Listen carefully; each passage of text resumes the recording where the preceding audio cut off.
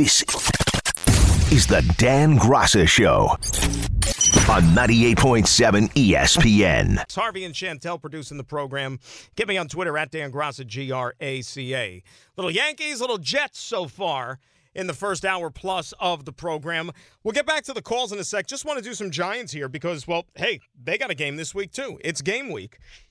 And yes, it's a big game. It's an important game.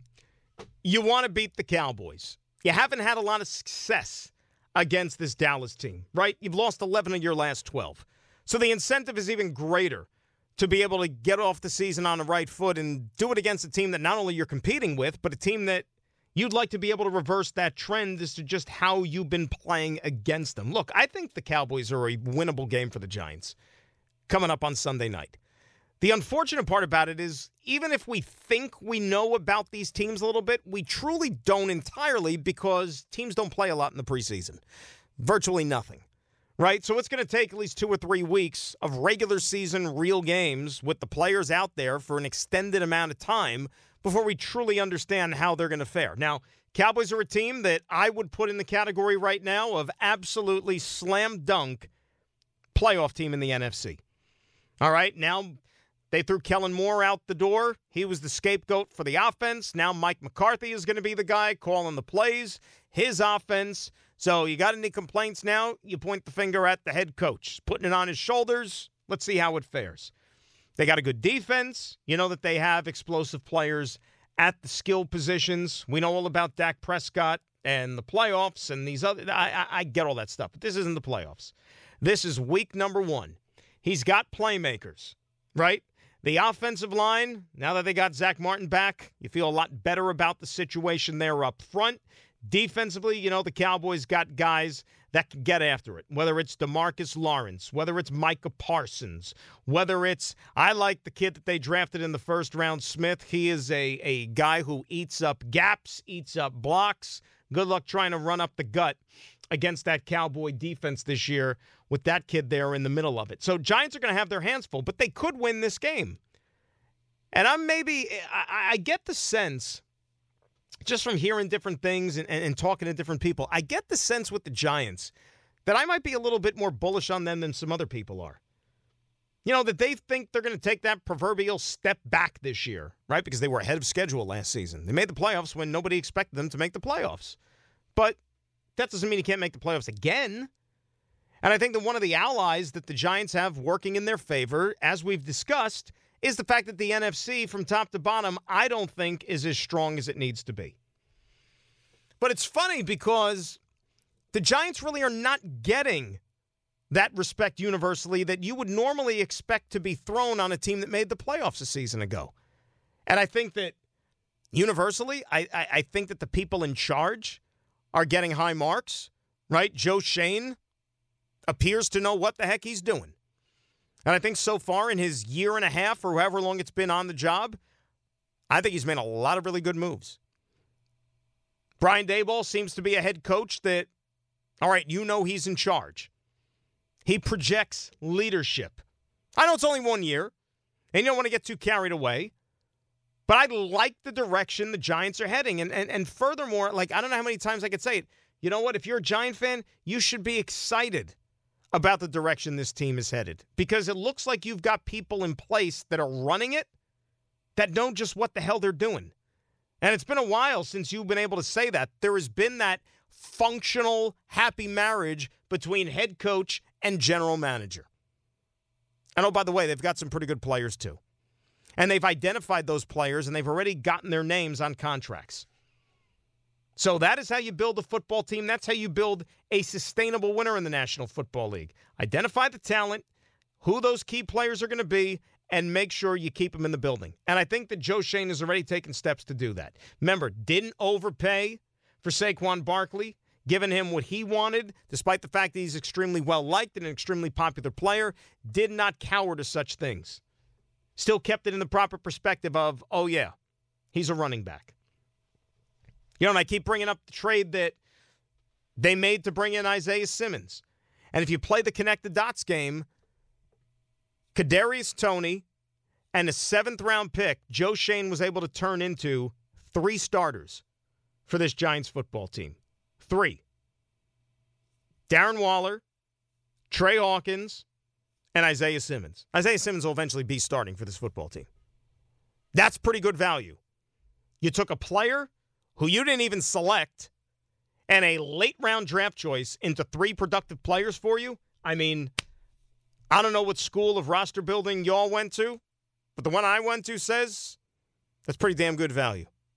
Really, really, really good. But now you got to go out there and you got to win games. Now, earlier in the show, I think it was Justin in Tom's River who called up and, brought up one of these stupid projection things with the computers. What was the guy's? Harvey, do you remember the name that he brought up? Was it something Clayton? Mike Clay. Mike Clay. Excuse me, Mike Clay. And look, Mike does a nice job. He's good at what he does. I just don't necessarily subscribe to all the data and the analytics and all those things, especially when it comes to football. So on ESPN.com, there's something called the Football Power Index. Now, I consider myself fairly proficient in math. All right? I did really well in math. Geometry was the only one that I didn't really get a hang of because I kind of identified it on day one as being stupid. And so I don't think I allowed my brain the ability to incorporate such things all throughout that year.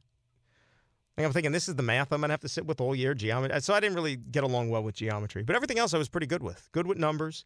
Did well on the SAT in the math section. So I get all that stuff. And I have an appreciation for numbers, especially on Fridays. So there's ESPN Football Power Index. I don't know what the formula they use to arrive at such conclusions. But they came up with all these different things. A team's percentage of winning the division. Team's percent chance to make the playoffs, their projected win total, all these things. And from where I'm standing right now, just glancing over it, I think they did the Giants dirty, to be quite honest with you. I think the Giants are getting the disrespect, not just from media and actual human beings, but now you got computers, which are telling you that the Giants are going to underachieve this year. According to the FPI, they ranked the Giants as 19th in the National Football League.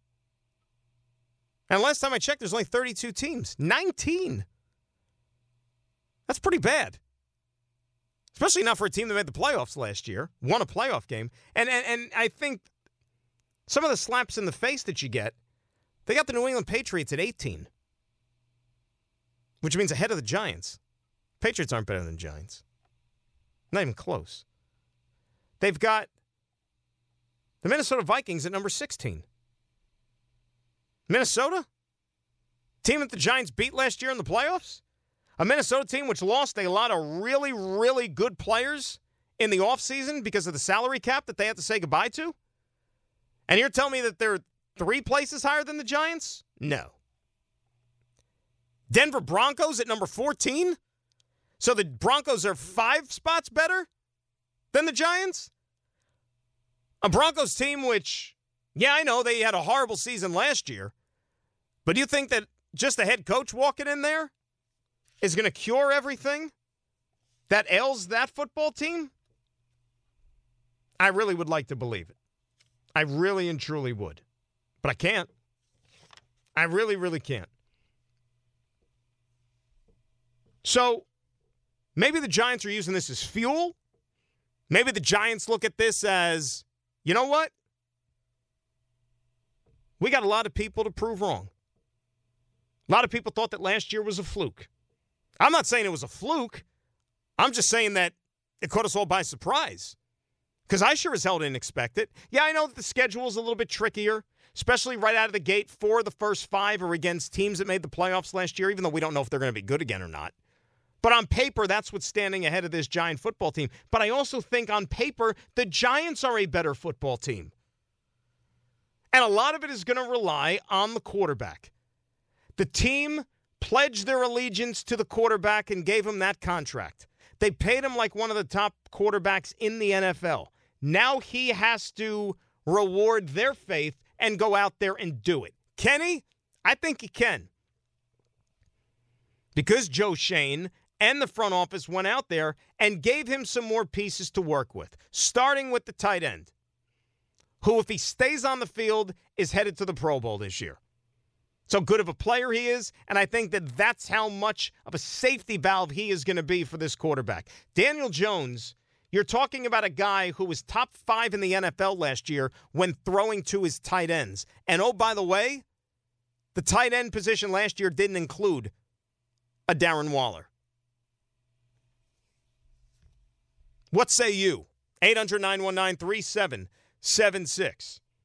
Talking football when we return. Graca Show till the top right here on 98.7 ESPN.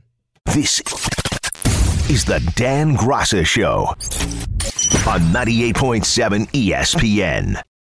Hi, it's Mike Greenberg letting you know ESPN Bet is ready to take you through all the biggest sports moments this spring. The official sportsbook of ESPN has exclusive offers and markets from Scott Van Pelt, Stephen A. Smith, and me, plus many more. From the playoff intensity to finally getting out to the ballpark, there's no better time for sports fans. Sign up today. New users get a bet reset up to $1,000 in bonus bets if your first bet doesn't win. Download ESPN Bet today. What a play. Must be 21 plus and present in select states. Gambling problem? Call 1-800-GAMBLER. Terms and conditions apply. See app for details. This podcast is proud to be supported by Jets Pizza, the #1 pick in Detroit-style pizza. Why? It's simple. Jets is better. With the thickest, crispiest, cheesiest Detroit-style pizza in the country, there's no competition. Right now, get $5 off any 8-corner pizza with code 8SAVE. That's the number 8, SAVE. Go to jetspizza.com to learn more and find a location near you. Again, try Jet's signature 8-corner pizza and get $5 off with code 8SAVE. That's the number 8, SAVE. Jet's Pizza. Better because it has to be. To Daniel Jones, and he talks about facing the Cowboys in Week 1.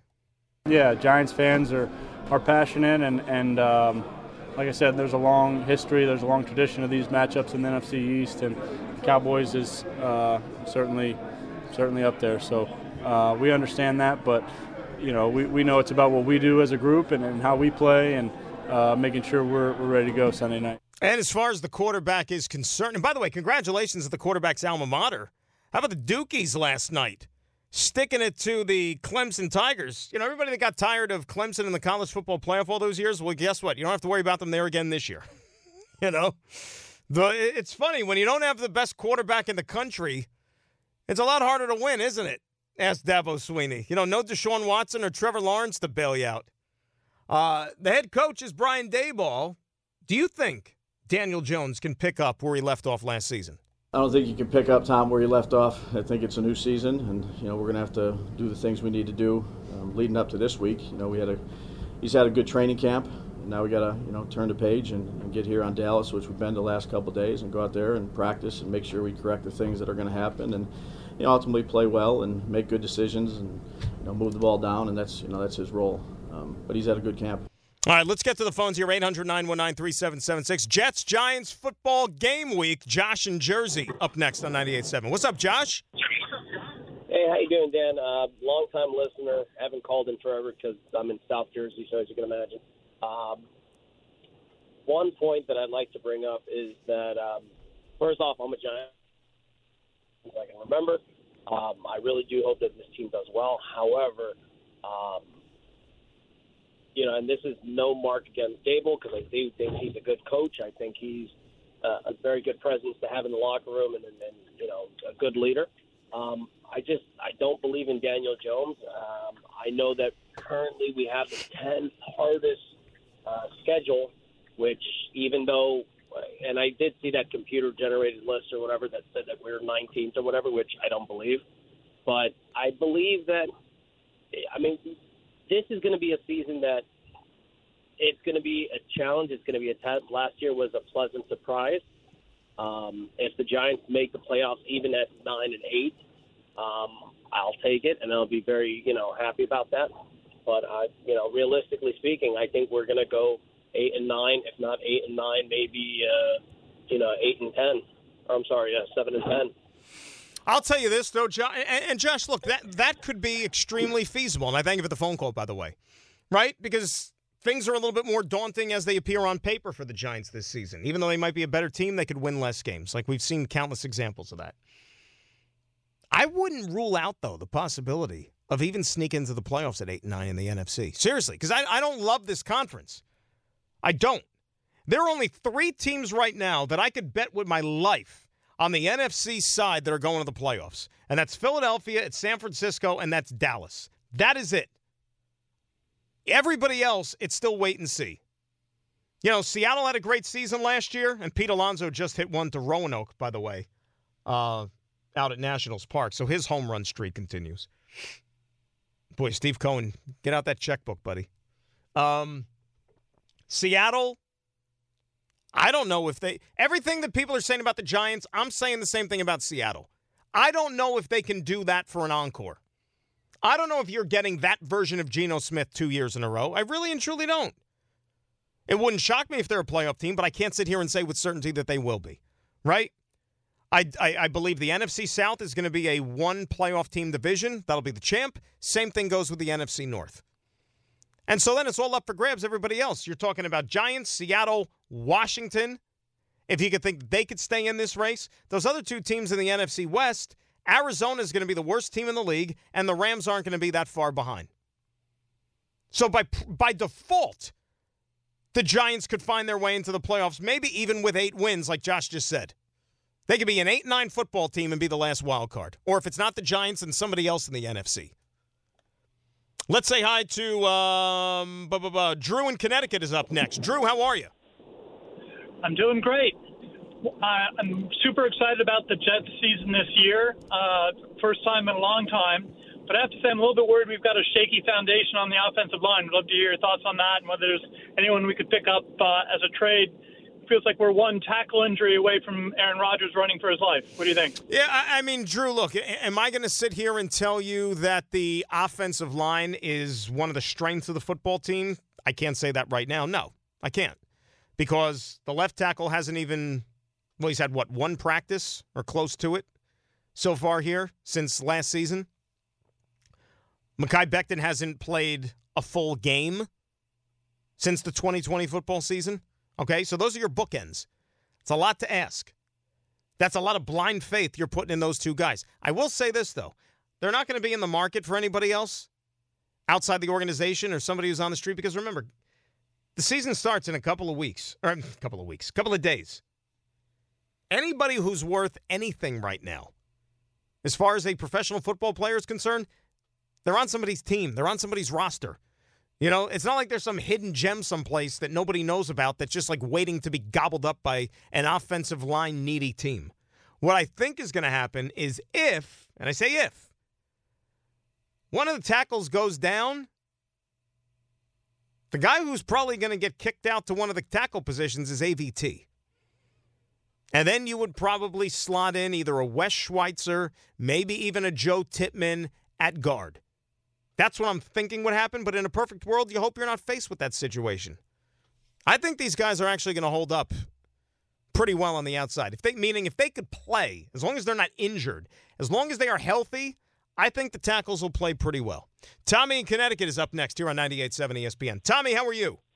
Daniel, good evening. Thomas. So before I get to my Giants point, don't you think that of all the divisions, the NFC North has got to be the most interesting as far as how it's going to play out? It's interesting because, and I don't mean this in a disrespectful way, somebody has to win it, and I just don't know who. I completely agree. And then as far as the Giants go, you know, I love what Shane and Dable are doing together, you know, working cohesively. But looking back on it, so Gettleman was a terrible GM, but he wasn't a terrible GM by talent evaluation. He was just bad at hiring coaches and making free agent signings. The draft picks were actually pretty good. If you really look back on the foundational pieces that the Giants have and have signed to second contracts, it's hard to hate the guy. But the Boston accent didn't help. Look, there were also several missteps. Several. You know that, Tommy, right? And I mean, DeAndre Baker was not a bright spot. Exactly. You know, and there was a lot that didn't go right. You know, and there was a lot of people killing him for, taking Daniel Jones for where he took him. And you know what?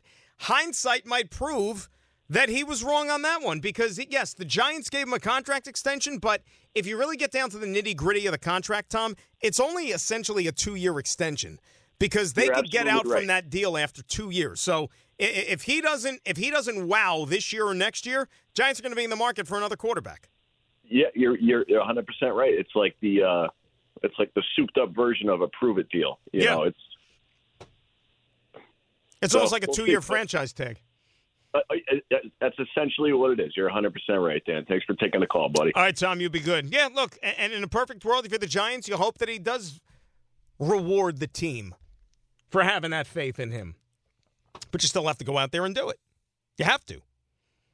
800-919-3776. Here's Subi in Midtown. He's up next here on 98.7. What's up, Subi? Hey, Dan, you were talking about Brady and Rodgers before, and I think the comparisons are there because Brady has a high level of talent, but Rodgers has a little bit more.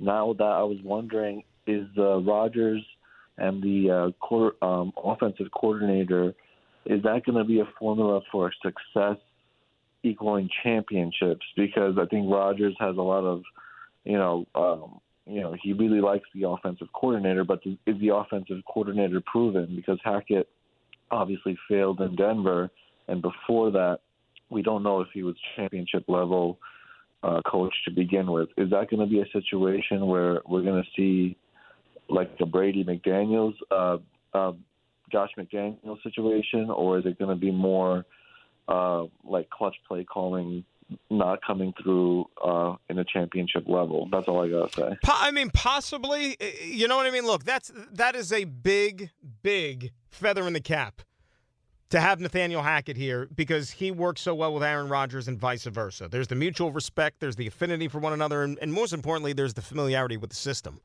Okay, so they speak the same language, and that's great to have. The question is, though, you need to make sure that you get every other guy on the team, and on that offense specifically, also speak in that language, hopefully sooner rather than later. Right, because as you've seen in the hard knocks and the behind-the-scenes stuff here, Rodgers isn't going to sit here and wait around for other people to get on board. Right? He's here to win a championship, and he's not going to hold hands and babysit and all this other stuff until they figure it out. No, if you're not figuring it out, they're going to get guys in there who can.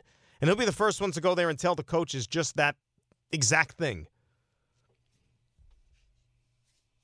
But to have a guy who has played the position at a high level, who's going to be recharged, I think, like Brady was alluding to, right, by that change of scenery,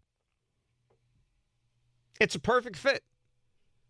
It's a perfect fit for this football team, and I think also for Rodgers, to be quite honest. 800-919-3776, that is the telephone number. More phone calls. We'll squeeze in a little Mets. How about a little tennis as well before we get out of Dodge? It's Graca until 9 o'clock right here on 98.7 ESPN. This is the Dan Graca Show on 98.7 ESPN.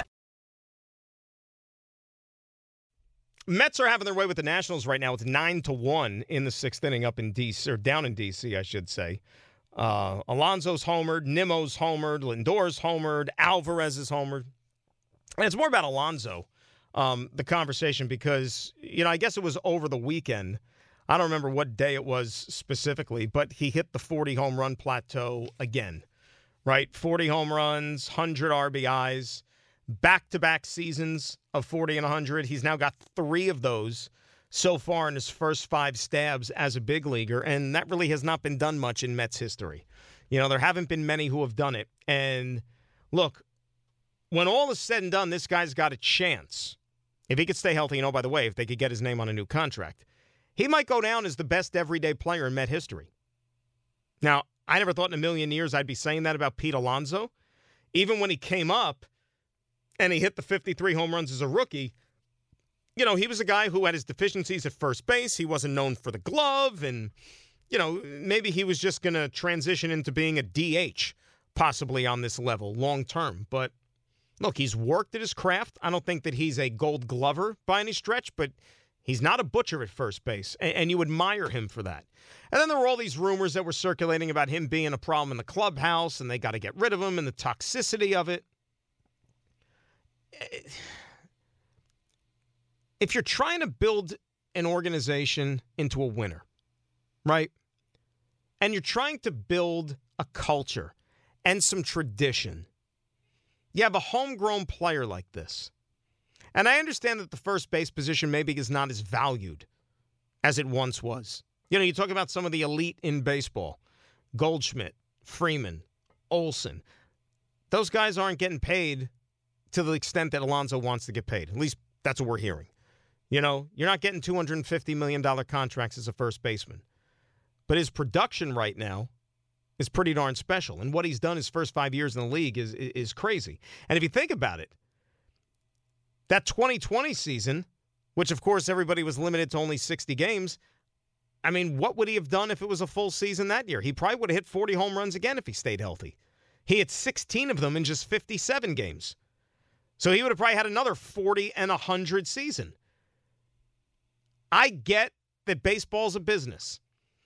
And, you know, last week we were even talking about it, Don and I, when we were doing the K Show, how there have been some examples in baseball, you know, in recent years, when you talk about players that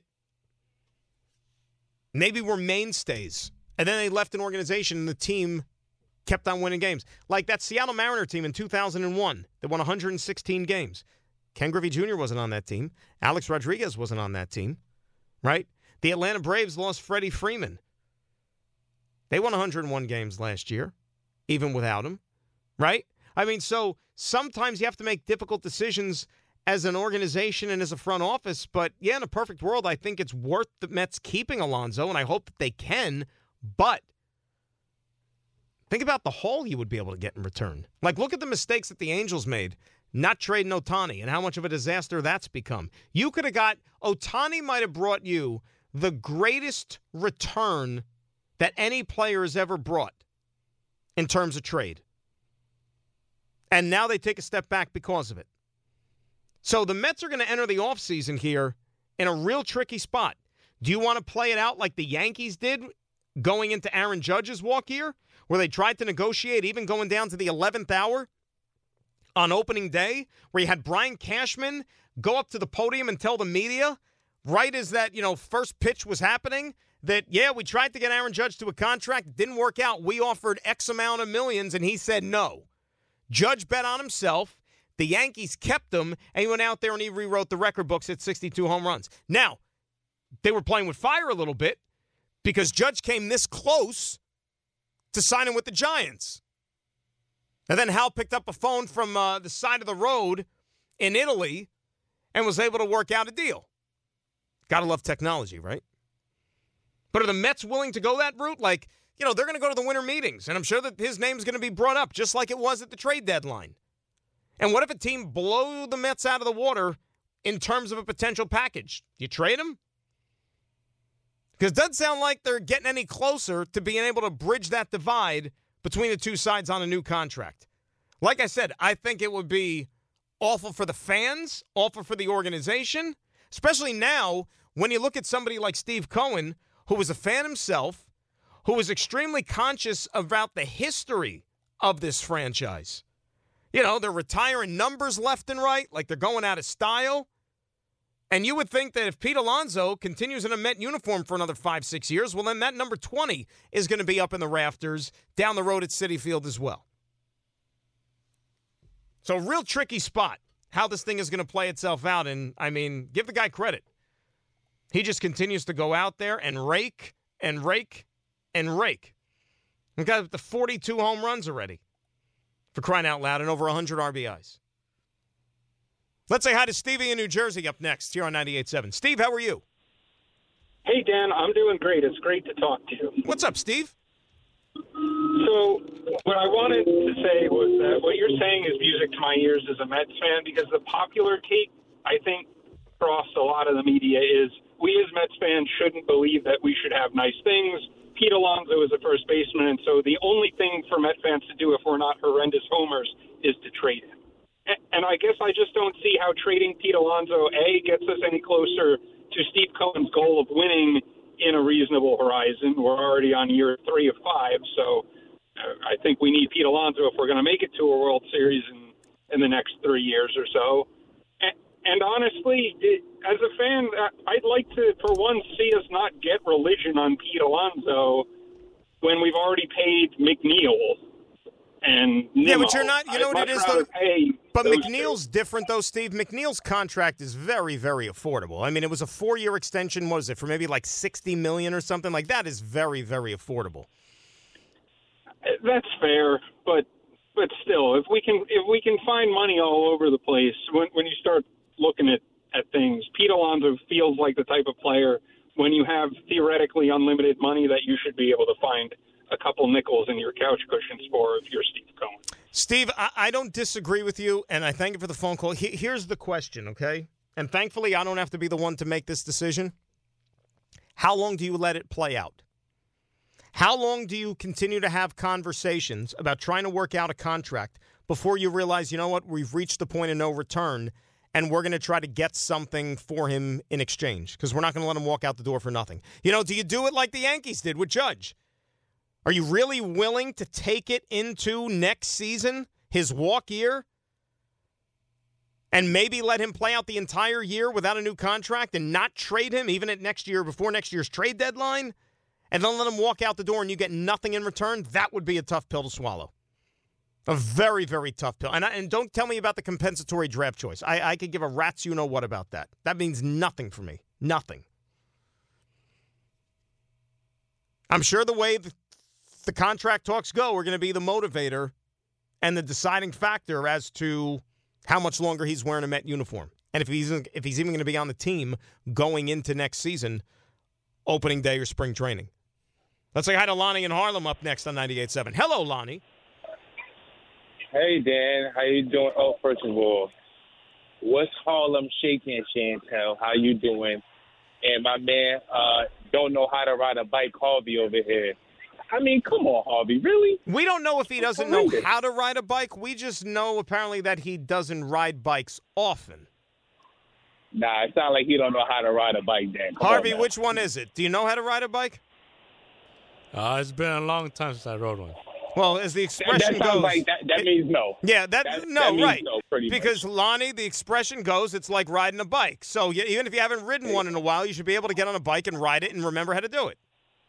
Exactly. Now, I honestly really just, first of all, of course, shout out to the company, How We Doing Family. And I really just called in Mayor Quimby to give you some, how should I say it, credit for what happened the other day, and I guess mending the fences between, I guess, not really so much the company, but me and TMKS. But I'll give you the credit as far as, if not for you, technically I would have never heard that because I wouldn't have been listening to the show. So if you want to take the credit as if you wasn't on the show, I wouldn't have heard it, then I guess you can say that. But other than that, like I said, I feel like we did a major part. I would say actually the chief of the company, Anthony, did a major part in, getting that whole Mark Fessel thing going and everything. So I'm glad that everything is, whatever now.